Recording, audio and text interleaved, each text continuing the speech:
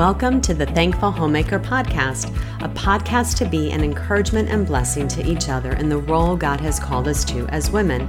I'm so thankful you stopped by, so grab yourself a coffee or tea and sit with me a bit as we talk about how God's Word impacts every area of our lives as Christian women. Hello, friend. I'm Marcy Farrell from ThankfulHomemaker.com, and I'm so glad to be with you today. We're on episode 84, and we're working through today the topic of progressive sanctification or growing in holiness. Before I start today, I need to give you all a huge thank you. Because of you, friend, the podcast hit 500,000 downloads last week. I'm just so thankful to the Lord and to each of you who listens in. I'm thankful when you share the podcast on maybe your social media or with a friend. And for those of you who have taken time to leave ratings and reviews for me. And I want to reiterate, it's not about the numbers, but it is about the amount of women who desire to be pointed towards Jesus. And that makes my heart sing. I'm so grateful for that. That as ladies, we want to see His work be done in our lives, and we want to be women who bring Him honor and glory. And I do believe that if you're listening in, that's your desire, or you probably wouldn't be listening into my podcast. So that's why you're here. That's why I'm here. And my desire always is to give us gospel-driven encouragement as homemakers or as women, but we're all making a home, right? So whether you work inside your home or outside your home, or you're married or you're single, you're a homemaker. So thank you so much, friend, for being faithful to the podcast, for continuing to encourage me with your comments and emails. I maybe don't get to respond to each one, but you have to know I read each one, and I'm so grateful and give thanks to the Lord for each of you ladies. So, and one other shout out I need to give is to my podcast network, the BAR Network, which stands for Biblical and Reformed. I also need to give a special shout out to my friend Dwayne Atkinson from the Bard podcast, and for Charles Simpson from Past Due Branding. Charles is a huge help with me with some of my marketing and some of that techie stuff that's a little challenging for me. And Dwayne is my biggest, next to my husband, he's probably my next biggest encourager. So I'm really grateful for them. They have been a huge encouragement to me, along with all the other podcasts in the network, which I encourage you to check out when you get a moment. Most of you are already familiar with the Just Thinking podcast and Dwayne's podcast on the Bar podcast, but check out Solacast and the Guys with Bibles, that deity though, which he is an apologetics podcast. And there's just a few others that I missed there, but they're over at the Bar Network. The men in your house, your husband, ladies, would love so many of these podcasts. So there's some good ones to recommend there. They would greatly benefit from it along with you. So I'll put a link in the show notes to the whole Bar Network, and they're all listed there so you can find them all. And I'm going to link to Charles Simpson's blog too, or website, pastduebranding.com, if you need some help with some of the services he offers. So that would be one to check out. All right. Let's dig into our topic today, which is a favorite of mine, and this was a great one to work through. It's sanctification. I want to start off with asking some questions of all of us to see if any of these thoughts go through your mind as they do mine throughout the day. I want to be more like Christ. I want to be like Christ. I want to always think and speak and act and relate and respond to life and to people the way that Christ would. As Christian women, I know there's a desire within us to grow in the grace and knowledge of our Lord Jesus Christ. We want to grow in holiness. We desire to grow more in Christ's likeness. We desire to be more and more separated from sin. We desire the fruit of the Spirit to be evident in our lives: love, joy, peace, patience, kindness, goodness, faithfulness, gentleness, and self-control. So my hope in our short time together today is to direct us towards a biblical view of the way God works and the way we work in our sanctification. So this episode is coming from a message I shared at one of our ladies' studies as we work through a book I highly recommend. I'll bring it up again towards the end of the podcast, by Terry L. Johnson, called When Grace Comes Home. It is working through how the doctrines of grace affect every day, our everyday lives as believers. And in our time together today, my prayer for us is that we're all going to grab some nuggets of truth, because by God's grace, we can apply these to help us in our growth in becoming more like Christ. We are growing on this road together. I continue to tell you that, right? I am the continual learner. And also, the Christian faith is one of community. So we don't just desire to learn about sanctification in regards to our own lives, but we desire to see each other grow in the Lord because of our genuine love for one another. This is why I always emphasize you need to be part of a local church, an in-person body. This is a huge part of your sanctification process. And I have a church finder linked on my blog, so you can head over to thankfulhomemaker.com. If you hover over the tab at the top menu that says Home, it's at the very top left-hand side. If you're on your computer, if you're on your phone, it would be the top little menu bars up there. And a menu will drop down when you hit that, and you'll see the church finder link there. I'm going to get in my church soapbox for a minute here. I'm not giving you any excuses, okay? Because God designed us to be in community with other believers, and they are a huge part of our sanctification. Online church, doesn't cut it. You will not be sanctified by online believers. They can't encourage you. They can't let you know how sinful you really are, right? They're not going to bring out your impatience, your anger, your selfishness, and the list goes on and on. We need face-to-face fellowship with the body of Christ. It is so important. And it's not just revealing our sins. It's encouraging one another and spurring one another on and sharing truths with one another. These are good things, and we need it from our in-person Christian fellowship. So David Powlison was a biblical counselor, one of my favorites. He just recently went home to be with the Lord, but his resources are so beneficial, and I highly recommend any of his books. But I'm going to start off our time today quoting from one called How Does Sanctification Work? And he states, Scripture portrays the transformation in our lives in a range of colors and shades. There are reds, yellows, and blues, with 16.8 million shades in between. So any monochromatic view of sanctification is like saying you are changed by the color red, end quote there. Okay, I want us to remember that thought as we work through this doctrine. So there's many dynamics of sanctification. We need first to be regenerated. We need God's word. We need other people, and we need to see truth through all kinds of various life experiences. There isn't a single key to unlock sanctification. This is not a one-size-fits-all, and there is no magic key. We're going to come back to those thoughts and elaborate more on them as we close this episode. But I love the reminder in the beginning part of Romans 8:29. You thought I was going to go to Romans 8:28, but I'm going to Romans 8:29. The first part of that verse says, "For those God foreknew, he also predestined to be conformed to the image of his Son." God saved us, friends, so we could be conformed to the image of his Son in every way. Our thoughts, our responses, our emotions, our behaviors. In John chapter 11, we're told the story we're all familiar with of Jesus' good friend Lazarus, who had died before Jesus arrived at his home. And that was too in God's perfect timing, because there was a lesson Jesus needed to teach them and us. The picture of Lazarus being raised from the dead is what happened to us when we came to Christ. We were spiritually dead, and when Christ saved us, he brought us to life. Sometimes we hear salvation described as God throws us a life preserver and we grab hold. Well, it's not that way. See, a life preserver isn't going to help us. We were like Lazarus, dead in the grave. So we're at the bottom of the ocean and we're dead.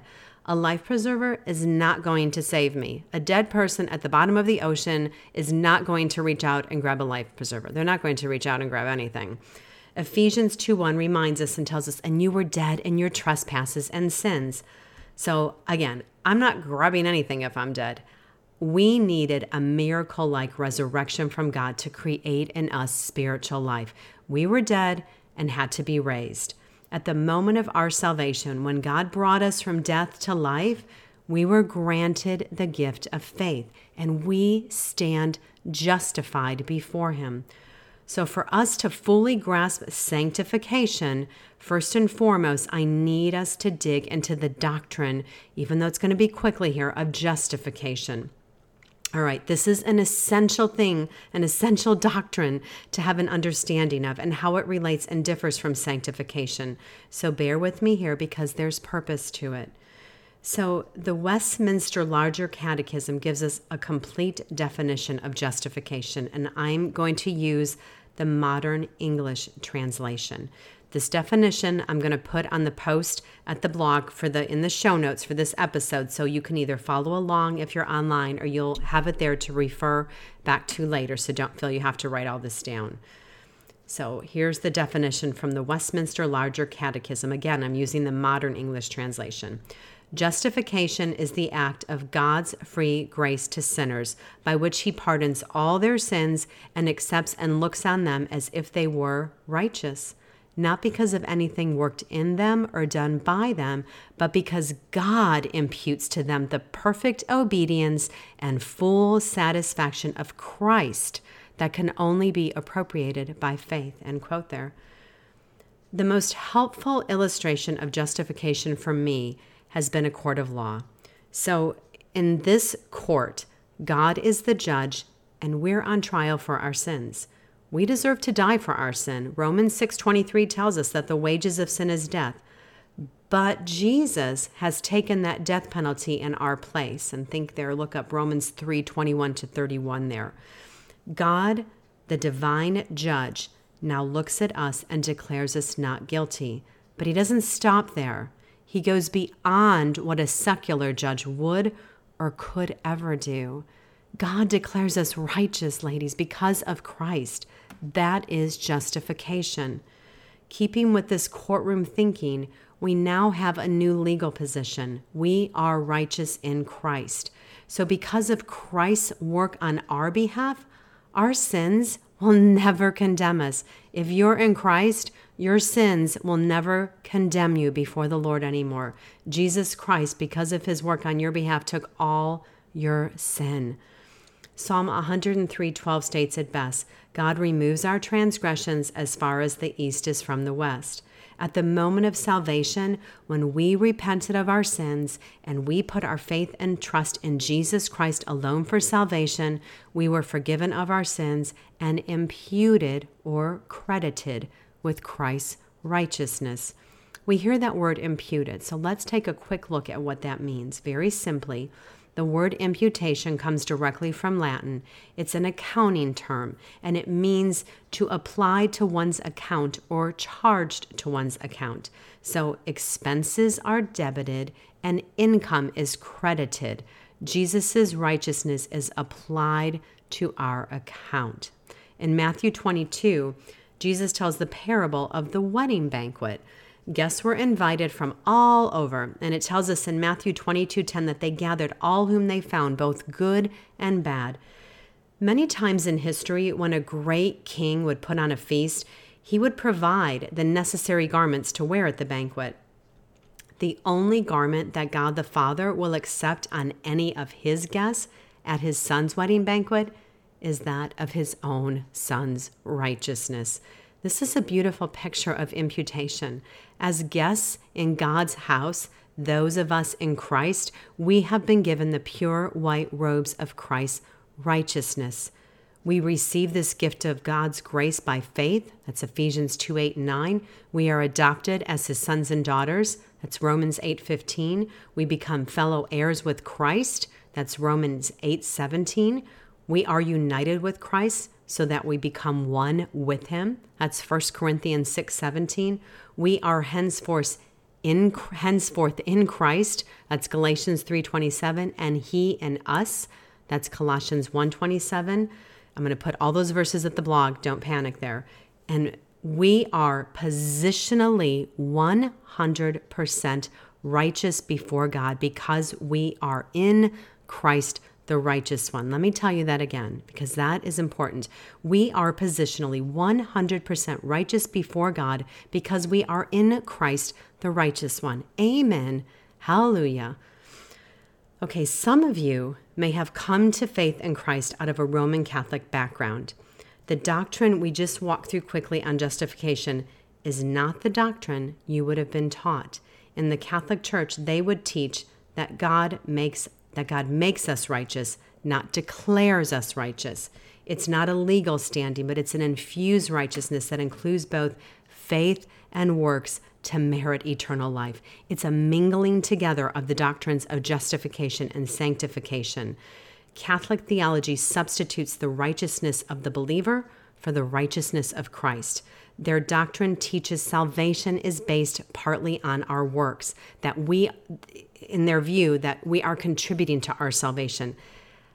This is not the teaching of the scriptures. How can you ever know if your works are sufficient? There is no assurance of salvation, and it's stating that Christ's work on the cross was not enough or sufficient to save you. It's telling us we need to add to it. All right, so let's look at the differences and similarities between justification and sanctification. So I want to do this before we start looking just at sanctification. I want to just go through this with you. This is important. So they are both a gift of the free grace of God. Christ is at the root of both. Those who are justified are always sanctified, and those who are sanctified are always justified. They begin at the same time. The moment God declares us justified, He also begins to sanctify us, and both are a necessary part of salvation. All right, now as we work through the differences, I want to take us back to the Westminster Larger Catechism again, but this time I'm going to do question 75 on sanctification. And again, I'm going to put it in the show notes. And also note, I'm going to include the Bible verses below the definitions in the show notes. So if you want to dig deeper and look up each of those verses, it would so increase your understanding of these essential doctrines. All right, here's the quote from the Westminster Larger Catechism on sanctification. Sanctification is a work of God's grace for those whom God has chosen to be holy before the beginning of the world, and to whom in time the powerful operation of the Spirit applies the death and resurrection of Christ. They are thus renewed in their whole persons after the image of God, have the seeds of repentance unto life and all the other saving graces put into their hearts, and these graces are so aroused, increased, and strengthened that they more and more die to sin and rise into newness of life. End quote there. Justification is described as an act of God's free grace, and sanctification is a work of God's grace. Let me say that again. Justification is described as an act of God's free grace, and sanctification is a work of God's grace. God does not continually justify us. An act, as it's stated there, is a one-time divine intervention. On the other hand, a work is an ongoing activity of God, and He is continually at work within us to sanctify us. I want to quote from here from the book When Grace Comes Home that I mentioned earlier that our ladies study worked through. And I want to give a shout out to my dear friend Mary B., who was just huge at our church to help our ladies and work through this. And we all learned and grew so much in our time through the study of the doctrines of grace through this book. But all right, I'm getting back to there. So I wanted to quote, so I love you, Mary B., if you're listening. So I'm quoting here from the book When Grace Comes Home from the top of page 97 because it's so clearly stated. Terry Johnson said, justification is a matter of being declared righteous, as in a law court. Sanctification is a matter of experiencing righteousness in one's character and conduct, of actually becoming righteous. Daily and progressively, we die to sin and become more righteous. End quote there. Excuse me. When God saved us, He justified us, but He wasn't finished with us yet. God is going to grow us in holiness, and this is where the doctrine of sanctification comes in. There's a sense in which God did sanctify us the moment we became a Christian, and this theological term is referred to as definitive sanctification. Okay, I love this verse. I'm not a life verse kind of person, but if I was, I think this would be mine. 1 Corinthians 6:11 states, "And such were some of you, but you were washed, you were sanctified, you were justified in the name of the Lord Jesus Christ and by the Spirit of our God." So God no longer sees our imperfections. He sees the righteousness of his own Son instead. Think here Ephesians 2:13 and Hebrews 8:12. Because we are in Christ, God sees Christ's righteousness covering us. But the reality is, we still sin. So if we go back to that Lazarus story we just talked about earlier, we're like a dead man running back to the grave and putting on the stinky grave clothes again and again. It is a battle to continually put off our old sinful habits and patterns and embrace new ones. We will not be free from sin until our death. Some people have erroneously thought that 1 John 3:6 teaches us sinless perfection, but it doesn't. The King James version of that verse is not a good rendering of the original Greek. The King James version reads, 1 John 3:6 says, Whosoever abideth in him sinneth not. Whosoever sinneth hath not seen him, neither known him. The ESV reads, No one who abides in him keeps on sinning. No one who keeps on sinning has either seen him or known him. What John is stating here is that true Christians will not be caught in habitual, constant sinning. If we're in Christ, we're going to desire to do battle with our sin, and we're going to hate our sin, but we will never be done with sin in our lives while on this earth. John knows as believers, we still sin, as he writes so clearly in 1 John chapter 1, verses 8 through 10. If we say we have no sin, we deceive ourselves, and the truth is not in us. If we confess our sins, he is faithful and just to forgive us our sins and to cleanse us from all unrighteousness. If we say we have not sinned, we make him a liar, and his word is not in us. And Jesus tells us to ask for forgiveness in the Lord's Prayer in Matthew 6:12, and forgive us our debts, as we have also forgiven our debtors. We will never be completely sanctified in this life, but it shouldn't make us complacent about sin in our lives. And as I say this, it also reminded me of a term we hear in our evangelical circles, the let go and let God. That thinking is not biblical, and it is not the way to holiness. First of all, I don't need to, quote, let God, because he's sovereign, and he doesn't need to wait for us to let go before he can work. And second, we should not let go, because God commands us to fight in the spiritual battle, and he has equipped us to fight. Just read 1 Corinthians 9:24-27. So sanctification is an ongoing process in our lives as believers, and it's referred to as progressive sanctification, really is what we're talking about here today. It began the moment the Lord regenerated us. It is God working in us, and he calls us to work out our salvation. Let me read Philippians 2:12-13. Therefore, my beloved, as you have always obeyed, so now, not only as in my presence, but much more in my absence, work out your own salvation with fear and trembling, for it is God who works in you both to will and to work for his good pleasure. We see that verse 12 there in Philippians 2 begins with a therefore. It's moving from doctrine to behavior. We have the example of what Christ has done for us in those earlier verses in Philippians, if you go back and read through chapter 1 and 2 before 2:12. And now the Apostle Paul is telling us what we're called to do.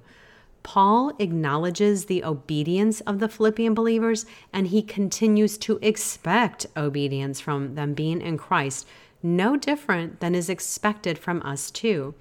He's telling the Philippians to continue to obey, and he is calling all believers to obey. Obedience is an essential part of our lives as Christians. The gospel is good news, and we love all it has to offer, but we need to remember that being in Christ, God now calls us to live in a particular way. Throughout the New Testament, we are given commands. 2 Corinthians 10:5 tells us to take every thought captive to the obedience of Christ. Luke 13:24 says to strive to enter through the narrow door. 2 Peter 1:10 tells us be all the more diligent. We're commanded to be holy because God is holy in 1 Peter 1:16. God is at work 100% in our sanctification. It is all of his grace. And God's word calls us to obedience. It is throughout the scriptures, and he calls us to cooperate with him in this activity. Philippians 2:13 tells us, for it is God who works in you both to will and to work for his good pleasure. So how does God sanctify us according to this verse? What is his role in sanctification? He causes us to want His will, and by giving us the power to do it. Hebrews 13:21 tells us, God will equip us with everything good for doing His will and will work in us what is pleasing to Him through Jesus. Jesus earned our sanctification, and He serves as our example. He has a significant role in it.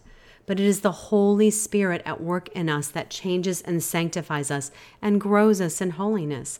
The Holy Spirit is given to all believers in Jesus without exception, and no conditions are placed upon this gift except faith in Christ. I'm quoting there John 7:37-39. And second, the Holy Spirit is given at the moment of salvation, and He indwells believers permanently. We were baptized in Him at our conversion. That's 1 Corinthians 12:13. And we were sealed with the Spirit at the moment of salvation. That's Ephesians 1:13. Ephesians 5:18 tells us to, quote, be filled with the Spirit. It doesn't mean any of those things we just mentioned, because they all happened at the moment of salvation. Paul has our sanctification in view here in this verse, and the Greek verb of that of be filled with the Spirit means to continually filled, or as I first heard it from John MacArthur, to keep being filled. Paul is not saying here continually. Paul is saying continually let the Spirit of God who is already in you control you. This is not a second work of grace or a step up to a higher level. This is a continual ongoing experience of the Christian life. To be filled with the Holy Spirit means you are continually surrendering your will, mind, body, time, talents, treasures, every area of your life, friend, to His control. The Holy Spirit produces the fruit of the Spirit in our lives. Think here, Galatians 5:22-23. But the fruit of the Spirit is love, joy, peace, patience, kindness, goodness, faithfulness, gentleness, and self-control. Against such things there is no law. These character traits are more and more evident as we mature spiritually. As we continue to walk by the Spirit and are led by the Spirit, we will become more responsive to His work in our lives and in our character. He will produce holiness in us. So what is our role in sanctification? We do have a passive role, and it is to trust, and as it says in Romans 12:1, to present our bodies as a living sacrifice, holy and acceptable to God. Romans 8:13 tells us, for if you live according to the flesh, you will die, but if by the Spirit you put to death the misdeeds of the body, you will live. If we only focus on the passive role, it's going to make us lazy and neglect the active role the Lord has called us to in our sanctification. We do have an active role in our sanctification. Just as Romans 8:13 tells us we are dependent on the Spirit, it also tells us we are able by the Spirit at work in us to put to death the deeds of the body. In Romans 8:13, the Holy Spirit is not the one commanded to put to death the deeds of the body. Oh, we are. Okay. So in Philippians 2:12-13, Paul tells us to work out your own salvation, and obedience is the way in which we do this. We are working out the benefits given to us by the Lord at salvation. He says to do it with fear and trembling, and this means solemnly and with reverence. But He doesn't leave us there. And what is the reason we are to do this? Because our work will bear fruit, because it is God at work in us. This comes back to the foundational work God has done in us, in our salvation. Our work is empowered by God. There are so many verses throughout the scriptures that call us to holiness and godliness. 2 Peter 1:5, Peter reminds us, make every effort to grow in character traits that are in accord with godliness. Why would we have exhortations to grow in obedience and holiness if we didn't have to put some effort into it? So when we come across those verses in God's Word, we should be praying to strive for every effort to grow in holiness and obedience to God. Peter made it clear in his writing that it takes effort. Let me also remind us, there is no shortcut to growing in holiness. We are all growing at different stages, and on this path, we need to offer others also much grace, as we hope they're going to do the same for us. None of us is going to be the finished article while on this earth. There's no perfect church or perfect people. In time, in our walk with the Lord, we will continue to look more and more like Jesus. We are all in the process of being renovated. I love the show Fixer Upper because they take a home and they just redo the whole thing from top to bottom. It's an instant redo. Well, that's not how it works in our lives. The Spirit is at work renovating us. But it's a bit more the way I find myself renovating my home, a drawer, a closet, a room at a time. It's a process, sometimes seemingly slow at times. I need the Lord to help me do some renovating, and I need to work at it with Him. Jesus enters us as Christians and begins to take over the house and declutter and beautify us from the inside out. If we're in Christ, we are all being renovated towards Christ-likeness, but we're all at different stages and seasons in our walk with the Lord. I'm not saying this so you can become lazy about it and go, well, I'm just at a different stage. No. We still need to work out our salvation with fear and trembling, as we talked about in Philippians 2:12. This reminder needs to create in us humility and gentleness towards others. It should allow us to be much more tolerant with one another and offer each other much grace.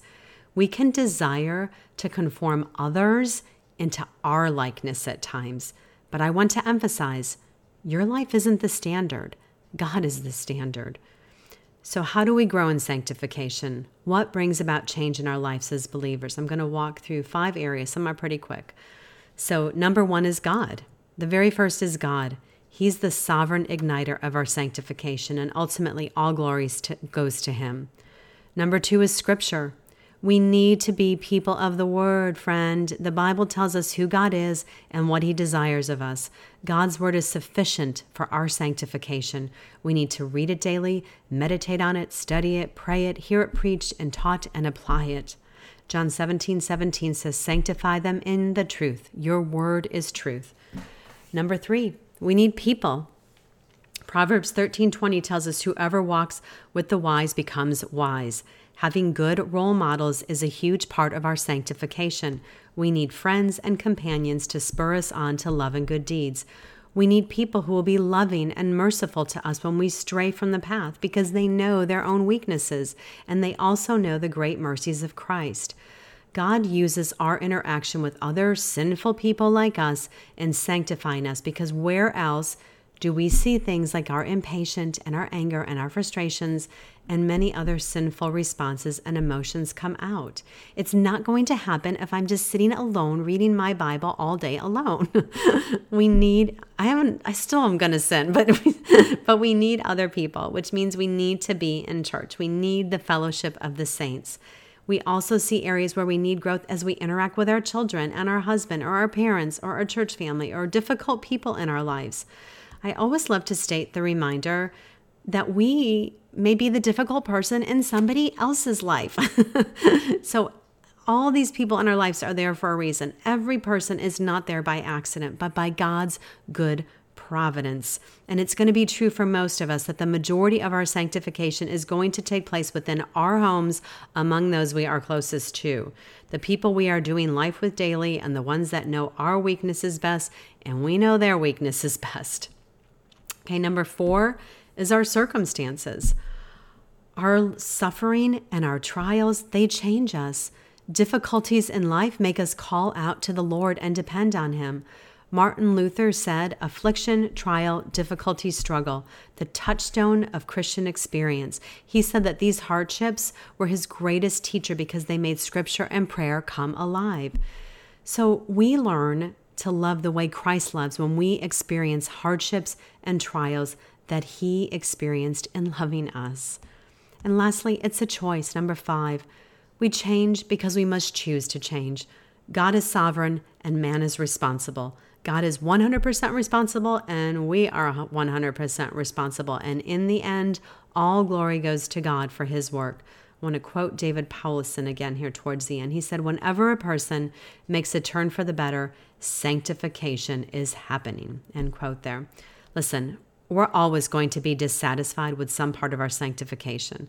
And this is why we need to be brought back to the gospel continually. We need to get good at preaching the gospel to ourselves. I have a podcast on that one. I'll link that one. Remember truths that you are righteous in him. There is no condemnation for those in Christ Jesus. And again, as I stated, maybe this is a good time for you to listen to my episode on preaching the gospel to yourself. Remember how we've heard that justification can at times be referred to as just as if I'd never sinned. Well, a better way of saying that is just as if I'd always obeyed. Jerry Bridges tells us that's the way we stand before God, clothed in the imputed righteousness of Jesus Christ.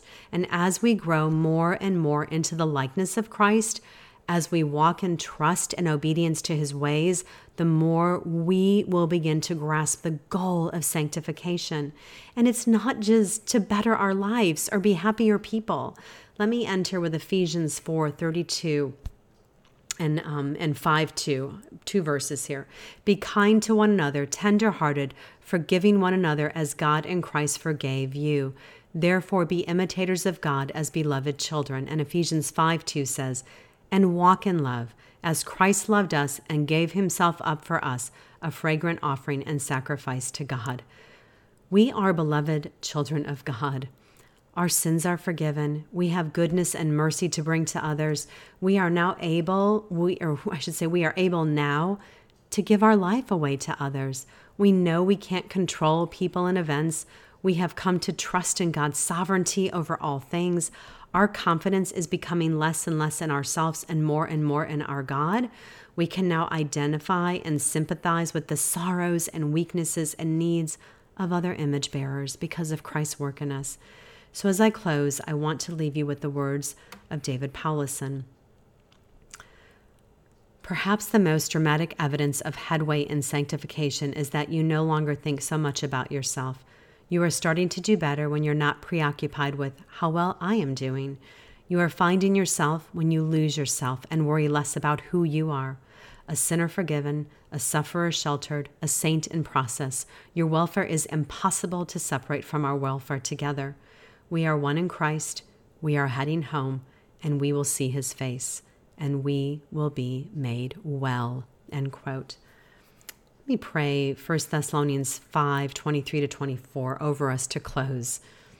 Now may the God of peace himself sanctify you completely, and may your whole spirit and soul and body be kept blameless at the coming of our Lord Jesus Christ. He who calls you is faithful. He will surely do it. And my prayer for us ladies is simple. Lord, please make us more and more like Jesus. Amen. Jesus is enough always. Hang with me here a second, friends, because I'm thankful for your time today and want to remind you all the links and scripture references and the Westminster quotes, those things will be in the show notes for you.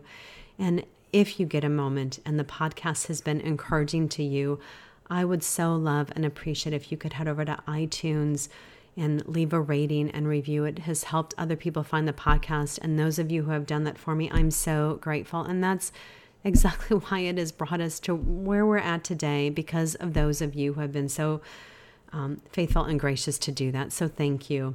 And my resource this week is the book that brought about this post, or this podcast, I should say, called When Grace Comes Home by Terry L. Johnson. I'll link to that in the show notes too. But this book, it really works through how our theology affects our worship, humility, adversity, outlook, evangelism, holiness, assurance, liberty, prayer, guidance, and just living out our faith. Terry Johnson shows us how God's grace changes every aspect of our life. So pick it up, read it. You won't regret it. Read it with a friend or two even. It's a great book to do in a group setting or to just study through, honestly, a chapter at a time.